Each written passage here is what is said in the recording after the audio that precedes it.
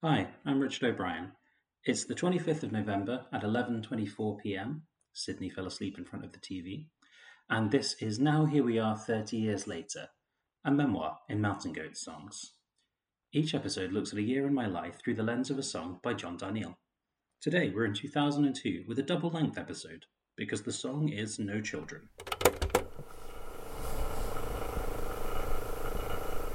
My inner 12-year-old is like so fucking stoked that I name an album that we made and people just go, yeah, I would like to tell you that I like that album. That's John Darnielle on stage at the Bottle Tree in Birmingham, Alabama on the 22nd of June 2013, addressing an audience which has just audibly whooped at his mention of Tallahassee, the studio album which, a decade or so earlier, had effectively launched the Mountain Goats as a full-time professional recording outfit.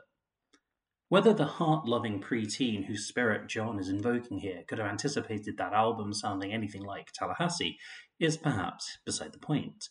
Though the record by design doesn't closely echo much else being released on indie labels in 2002, it doesn't sound a whole lot like Barracuda either. I didn't hear the Mountain Goats' first release on 4AD until 3 or 4 years later, but on the evidence of a photograph of myself taken at the time, I'm not sure I would have been ready to get all that much out of it. The Offspring hoodie comes from a stall in Peterborough Market. You'd have found Nirvana, Linkin Park, and Limp Bizkit hanging up beside it, and my nascent CD collection looking much the same.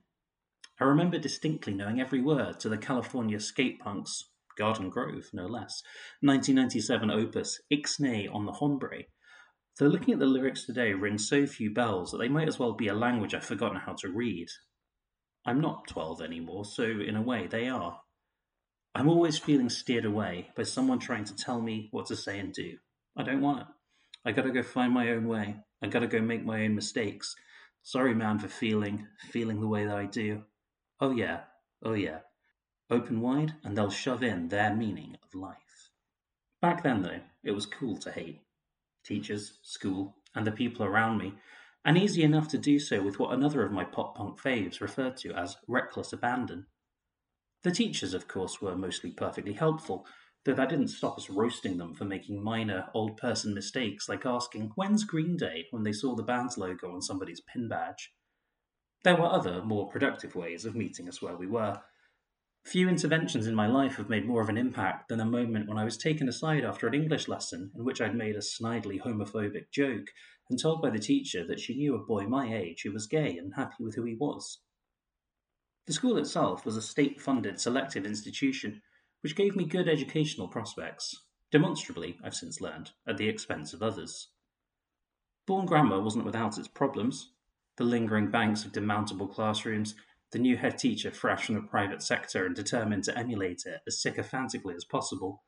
But its academic focus set me firmly on the path towards the kind of life I've ended up living. One of the many opportunities it afforded was a French exchange trip, and the picture I mentioned of me and my opposite number, Hugo, both gangly and shapeless in a bowling alley in Normandy, must be one of the first taken on a camera that I owned myself. This new development, barely meriting a remark at the time, nonetheless brought with it the very adult possibility of control over the images that were taken of me, and, of course, those I took of others. On the same trip, I shot a couple of a classmate, her flyaway hair straggling against the wind near the cathedral in Rouen, and on returning, emailed them around my Year 8 peer group with the caption, "Embarrassing pictures of Anna Parker." I've changed the name, obviously, for the purposes of this podcast. Not only did we have classes together all week, we were also in the same drama group on Saturdays, which adds an extra layer of stupidity to the act's inherent cruelty. I was going to have to see her, a lot, so either I hadn't thought about that, or I just didn't care. It's hard now to imagine a more embarrassing picture from this visit than the one I've told you about here, unless you count the ones where I'm wearing WWE branded pajamas.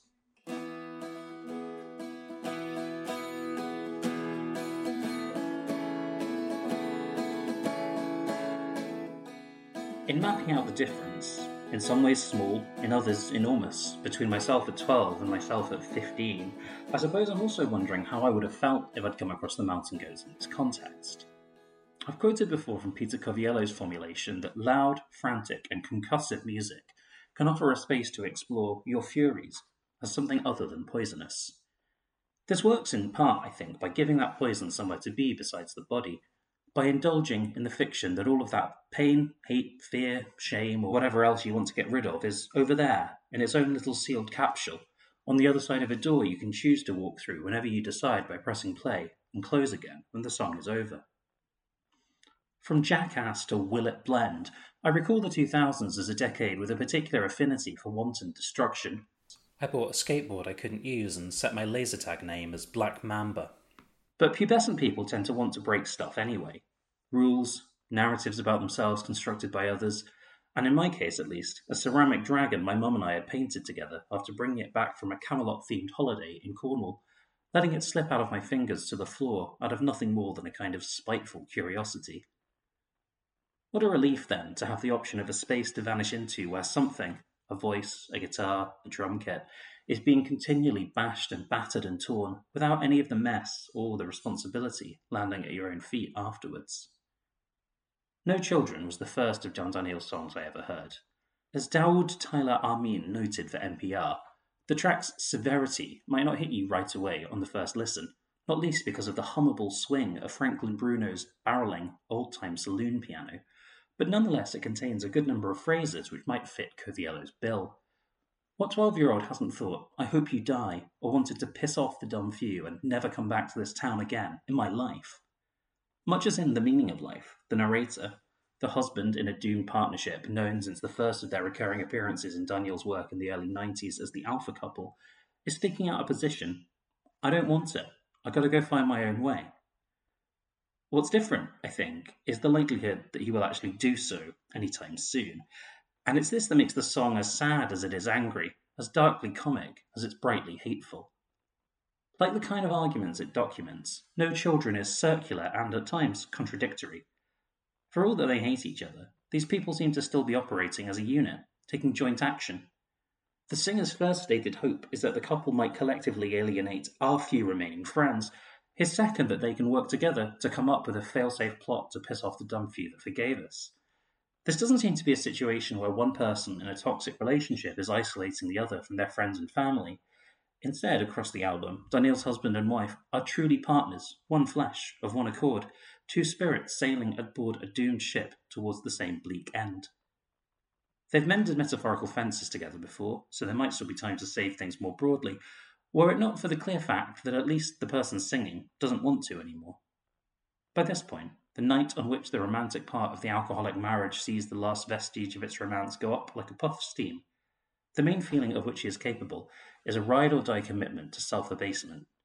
I hope we hang on past the last exit. I hope it's already too late. Rather than taking an active decision, however, he seems to be fantasizing about all the other ways the tension of the situation might finally break.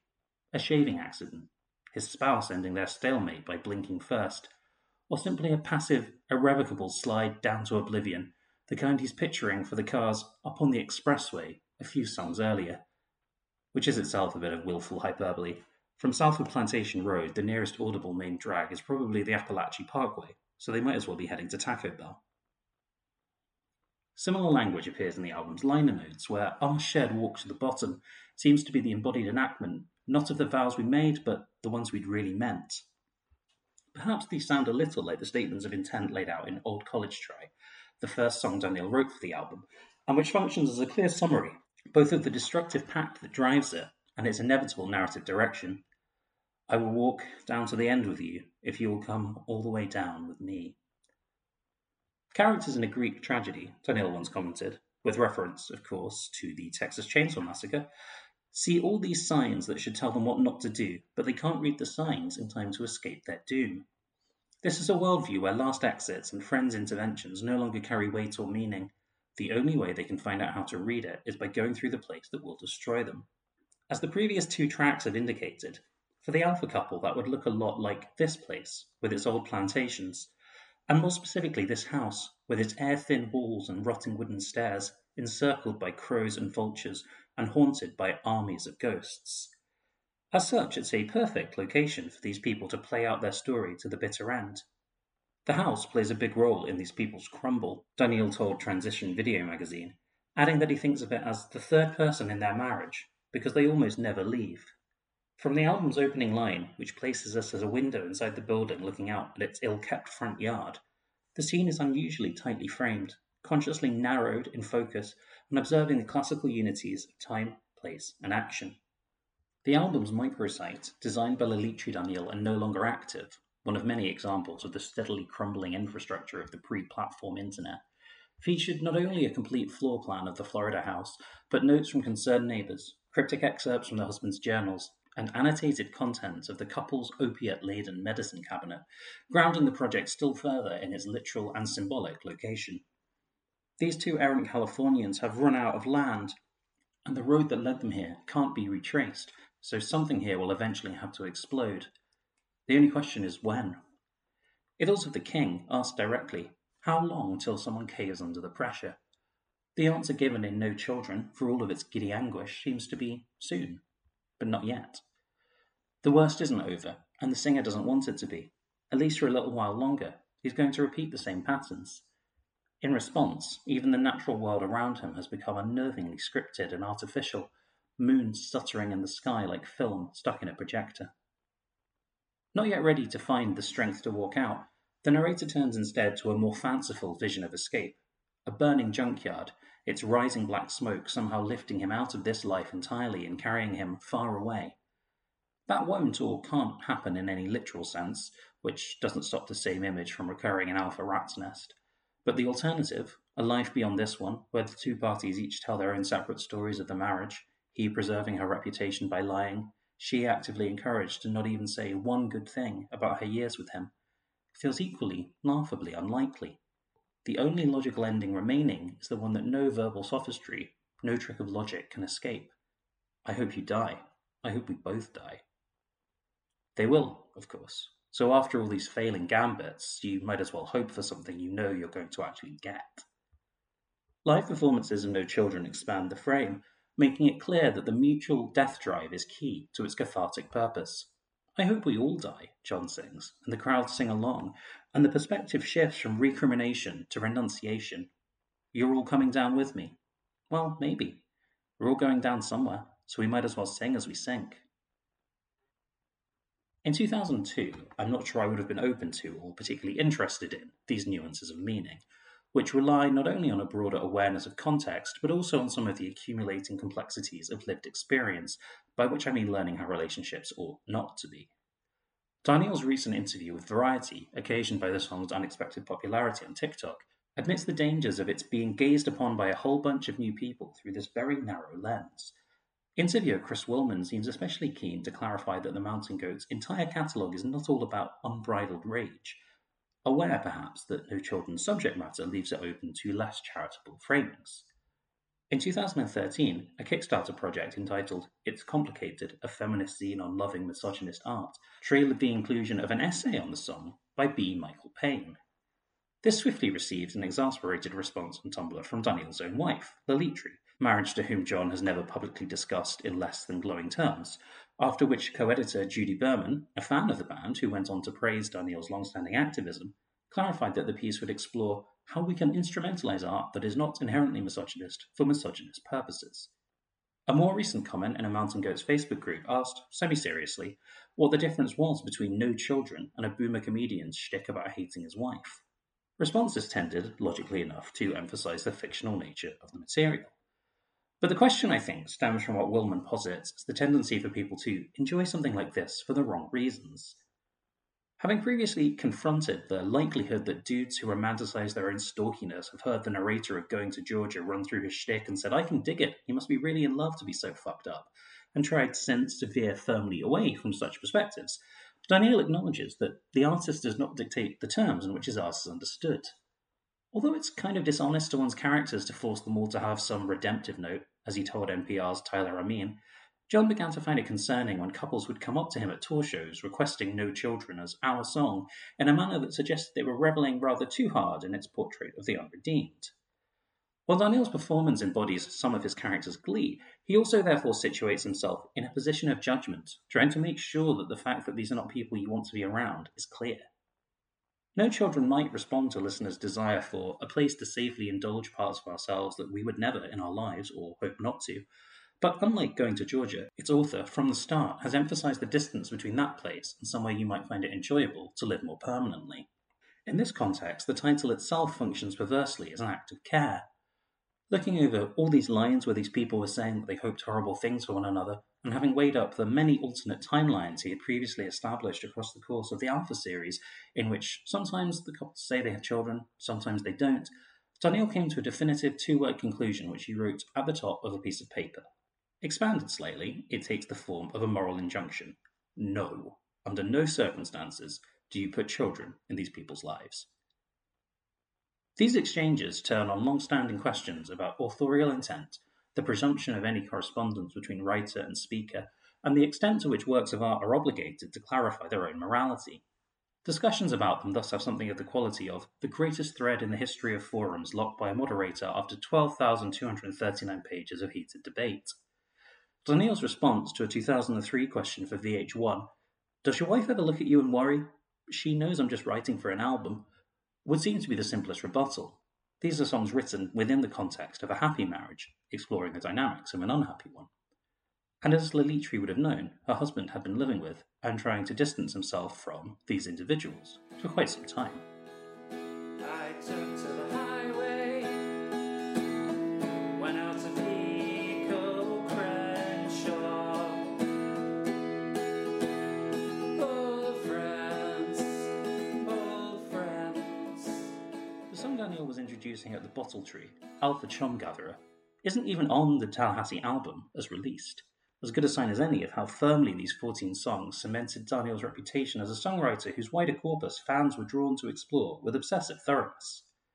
An unreleased outtake which the band weren't able to satisfactorily track in their 6 short days of studio time, the song posed further problems with regard to sequencing and character consistency, as its author explained in Chicago that same year. This was one of the songs I thought was going to be one of the big primary texts in Tallahassee, but when we went to put it together, it just didn't seem to fit anywhere. You couldn't put it after or before anything and have it sound right. It just didn't play well with the others. It was a little bloodier than most of them, and also it had some unresolved plot points, like where did they get the boat? The whole Alpha stories are full of questions like, how did they afford a car? Did they own or rent? This song features a boat and a car. I don't know where they got them. I don't want to know where they got them. As these comments indicate, the whole Alpha stories are a project which have been occupying space in Daniel's head for a long time, before even switching his primary creative focus to music. They were what I was doing before I was writing songs. Working on a sequence of poems called Songs from Point Alpha Privative, Daniel came to the regrettable realization that nobody wanted to read any poems and began putting chords underneath them, a project which, in one telling, gave birth to the Mountain Goats.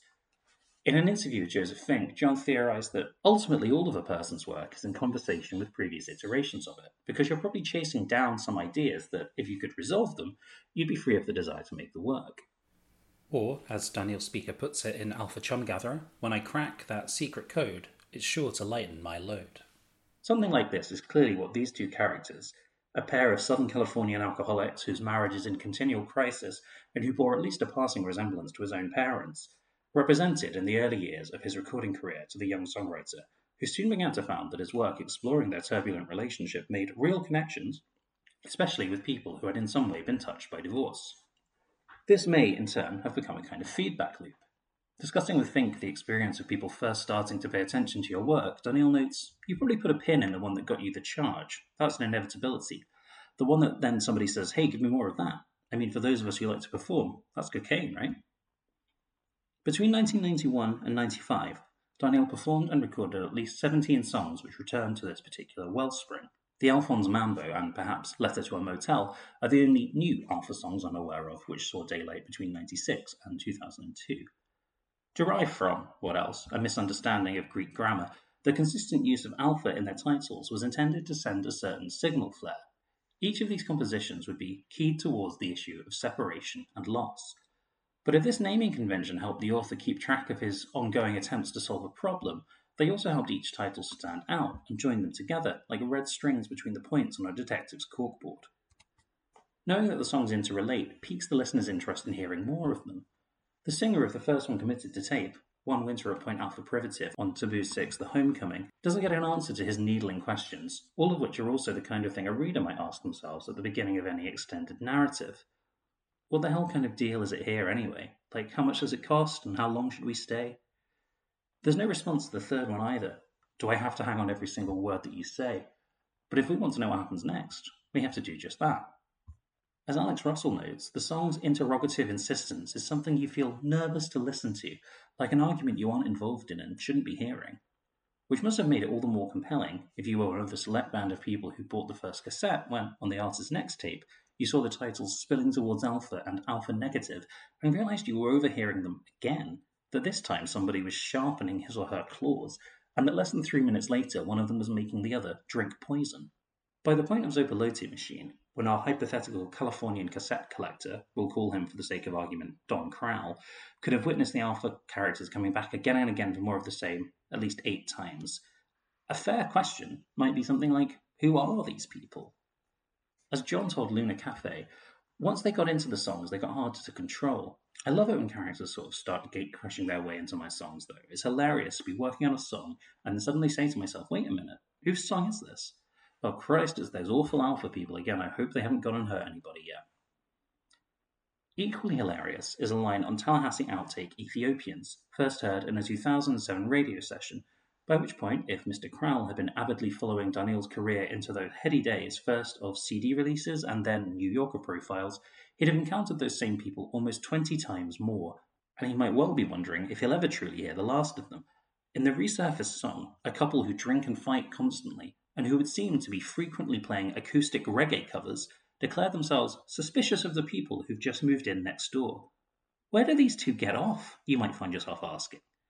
Then you realise that if they had more self-awareness, they wouldn't be in this situation in the first place, still together, still behaving like this, reappearing, again as a unit, to rub their friends' faces and, by extension ours, in the ugly fact that they are still alive.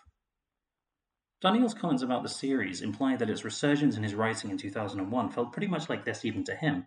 Indeed, a certain frustration at their inability to learn and grow seems to have been a long-standing element in the songwriter's relationship to these characters.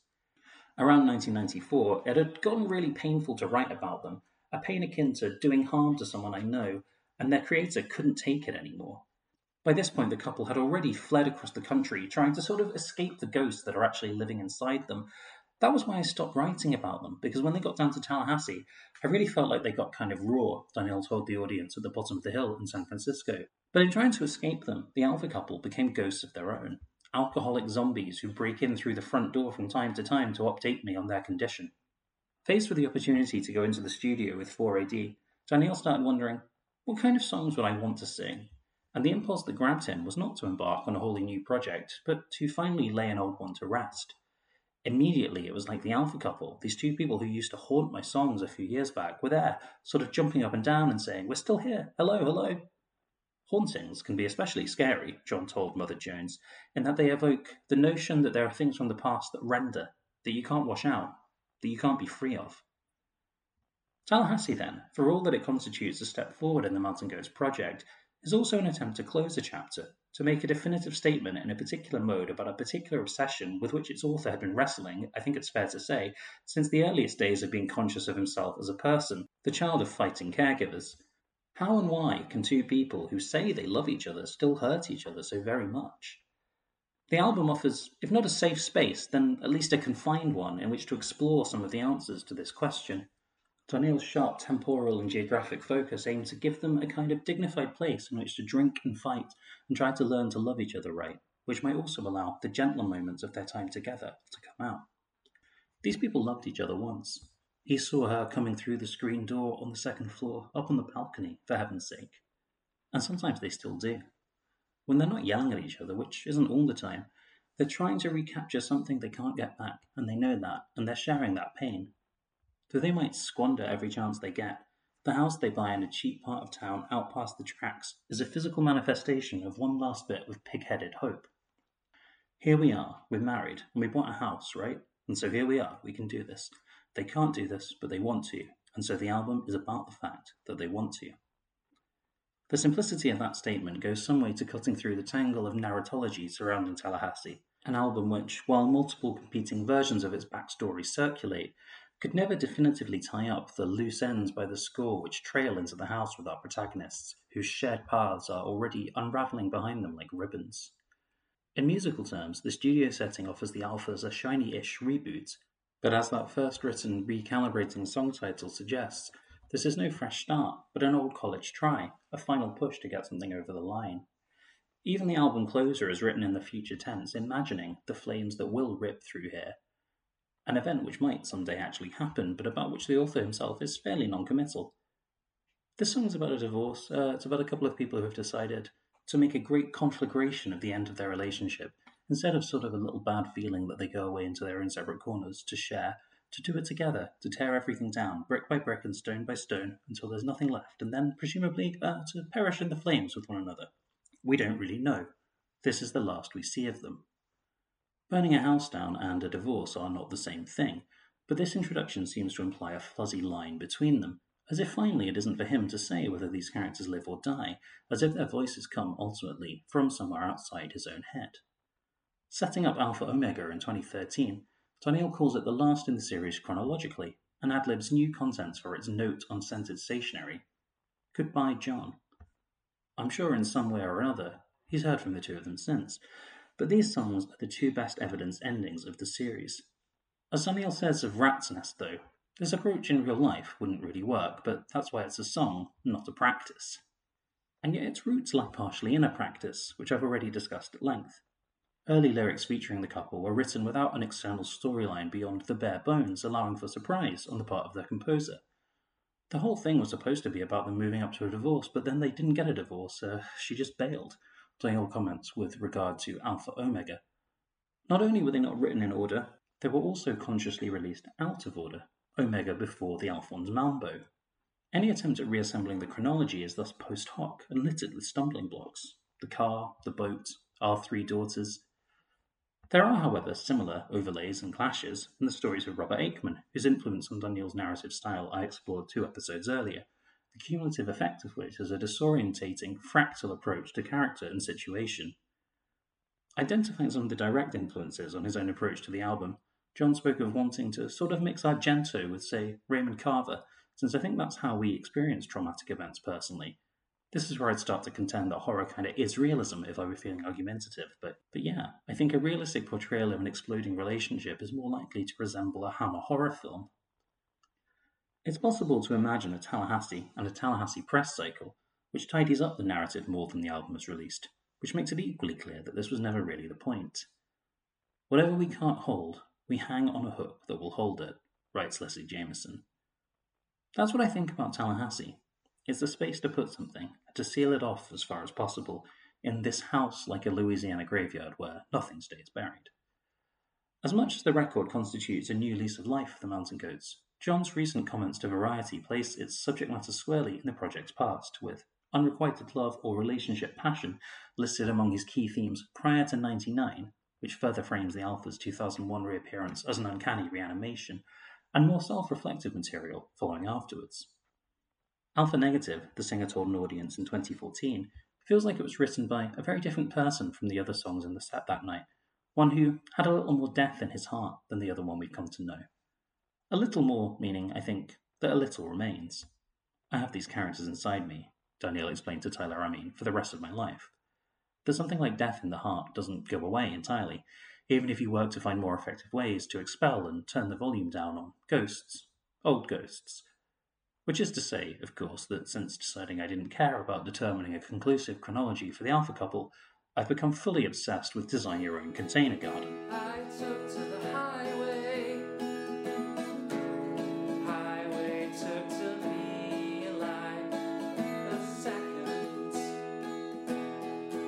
A quiet, reflective B-side to the stomping See America Right single, there's a popular fan theory that claims Container Garden as the true conclusion of the Alpha narrative, based not, as far as I can tell, on any particular nuggets of Danielian exegesis, but on the striking melancholy, fragility, and finality of the song itself. Though John's yearning arpeggios and hushed vocal have Peter Hughes' bass to widen them out, the song has a singular loneliness.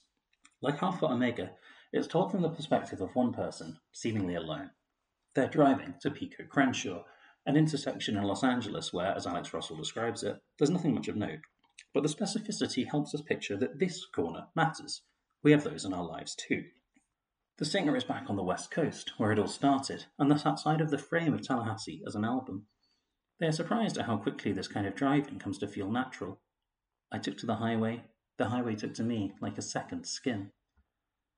There's another turning in the second verse, which sounds as if it could be motivated by nothing other than attraction to beauty, something we haven't heard a lot about on the album either. I took the low road, where the light was just right. What isn't clear is whether that road leads to or away from the crater mentioned at the start of the verse, where our solo traveller is leaving sentimental trinkets, which may or may not be the same place as the glowing, all-embracing wreckage in which this person has been crawling, sunburned and snowblind. But then all these physical details sound more likely to apply to, for instance, the burned-out shell of a house in Florida than to California, where they're driving now. So perhaps there's no real crater, no real wreckage after all, only a space we left behind, which could be in either state or neither, 40 miles from Atlanta, in the middle of nowhere, anywhere. Because really it's only the space that matters and the fact of leaving it, whatever was there for you, knowing as you do that some part of you will still be digging around in that rubble forever.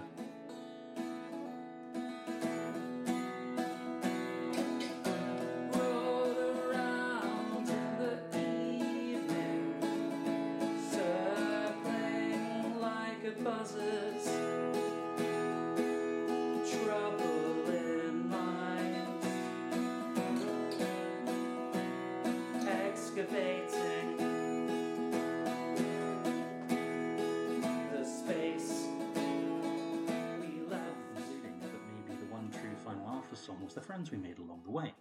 But what I mean is this. With a narrative left deliberately open-ended and only semi-canonical, taking stock of the Alpha Project and the note that it ends on is for the listener ultimately an individual choice.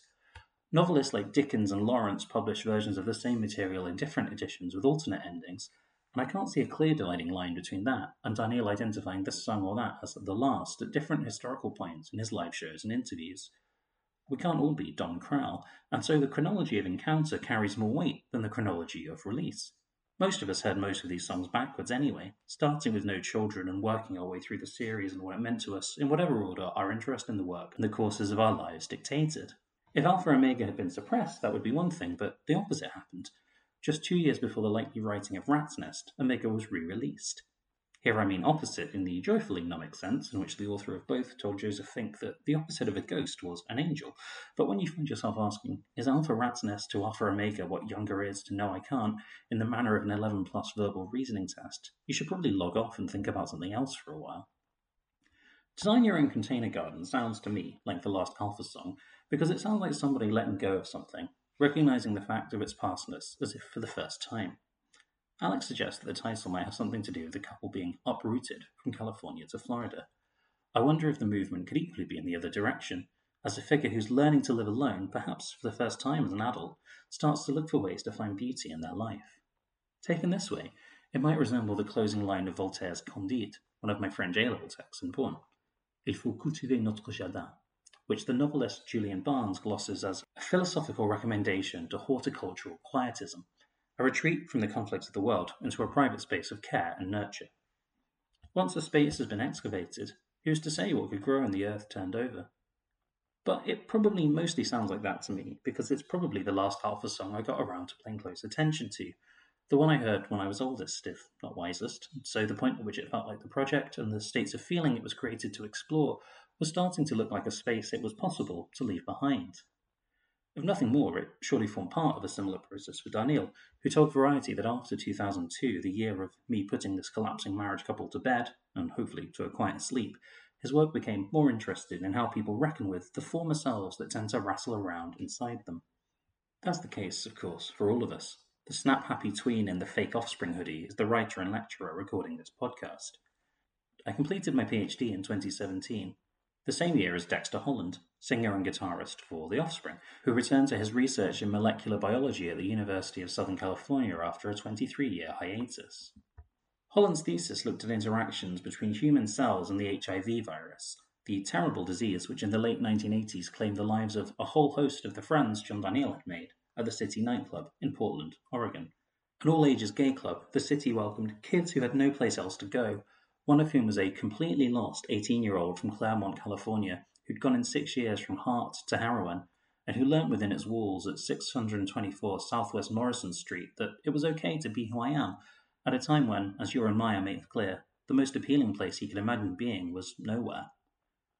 These years and the complex feelings bound up in Daniel's time spent with this group of friends who mostly didn't make it out of the 80s under Reagan's mismanagement of the AIDS epidemic would be the focus of his next album, 2004's We Shall All Be Healed.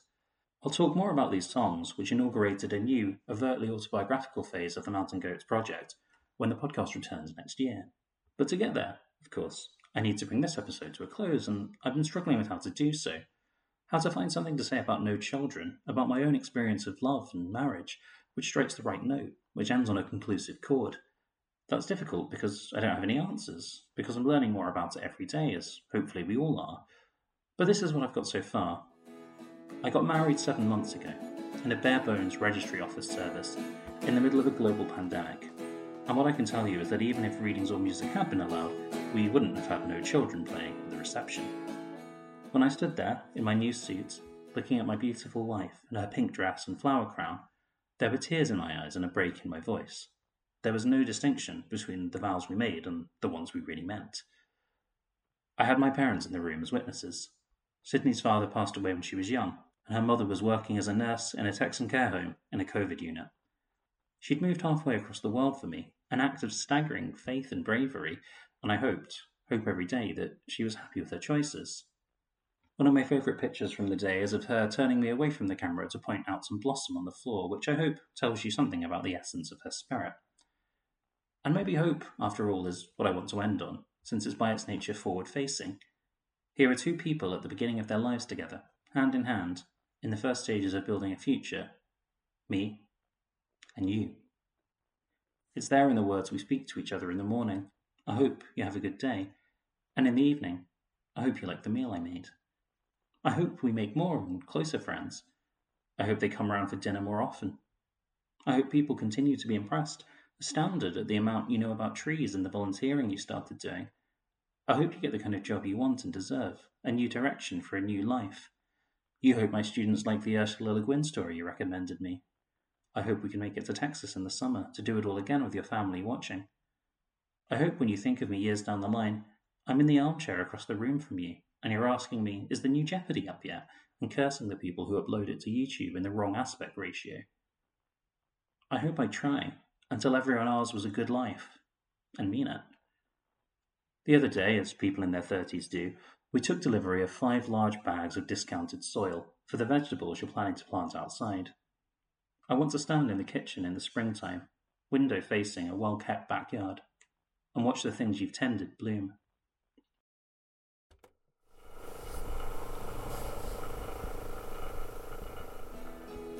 Yes, I took trinkets with me, left them by the crater. Here goes, old ghosts.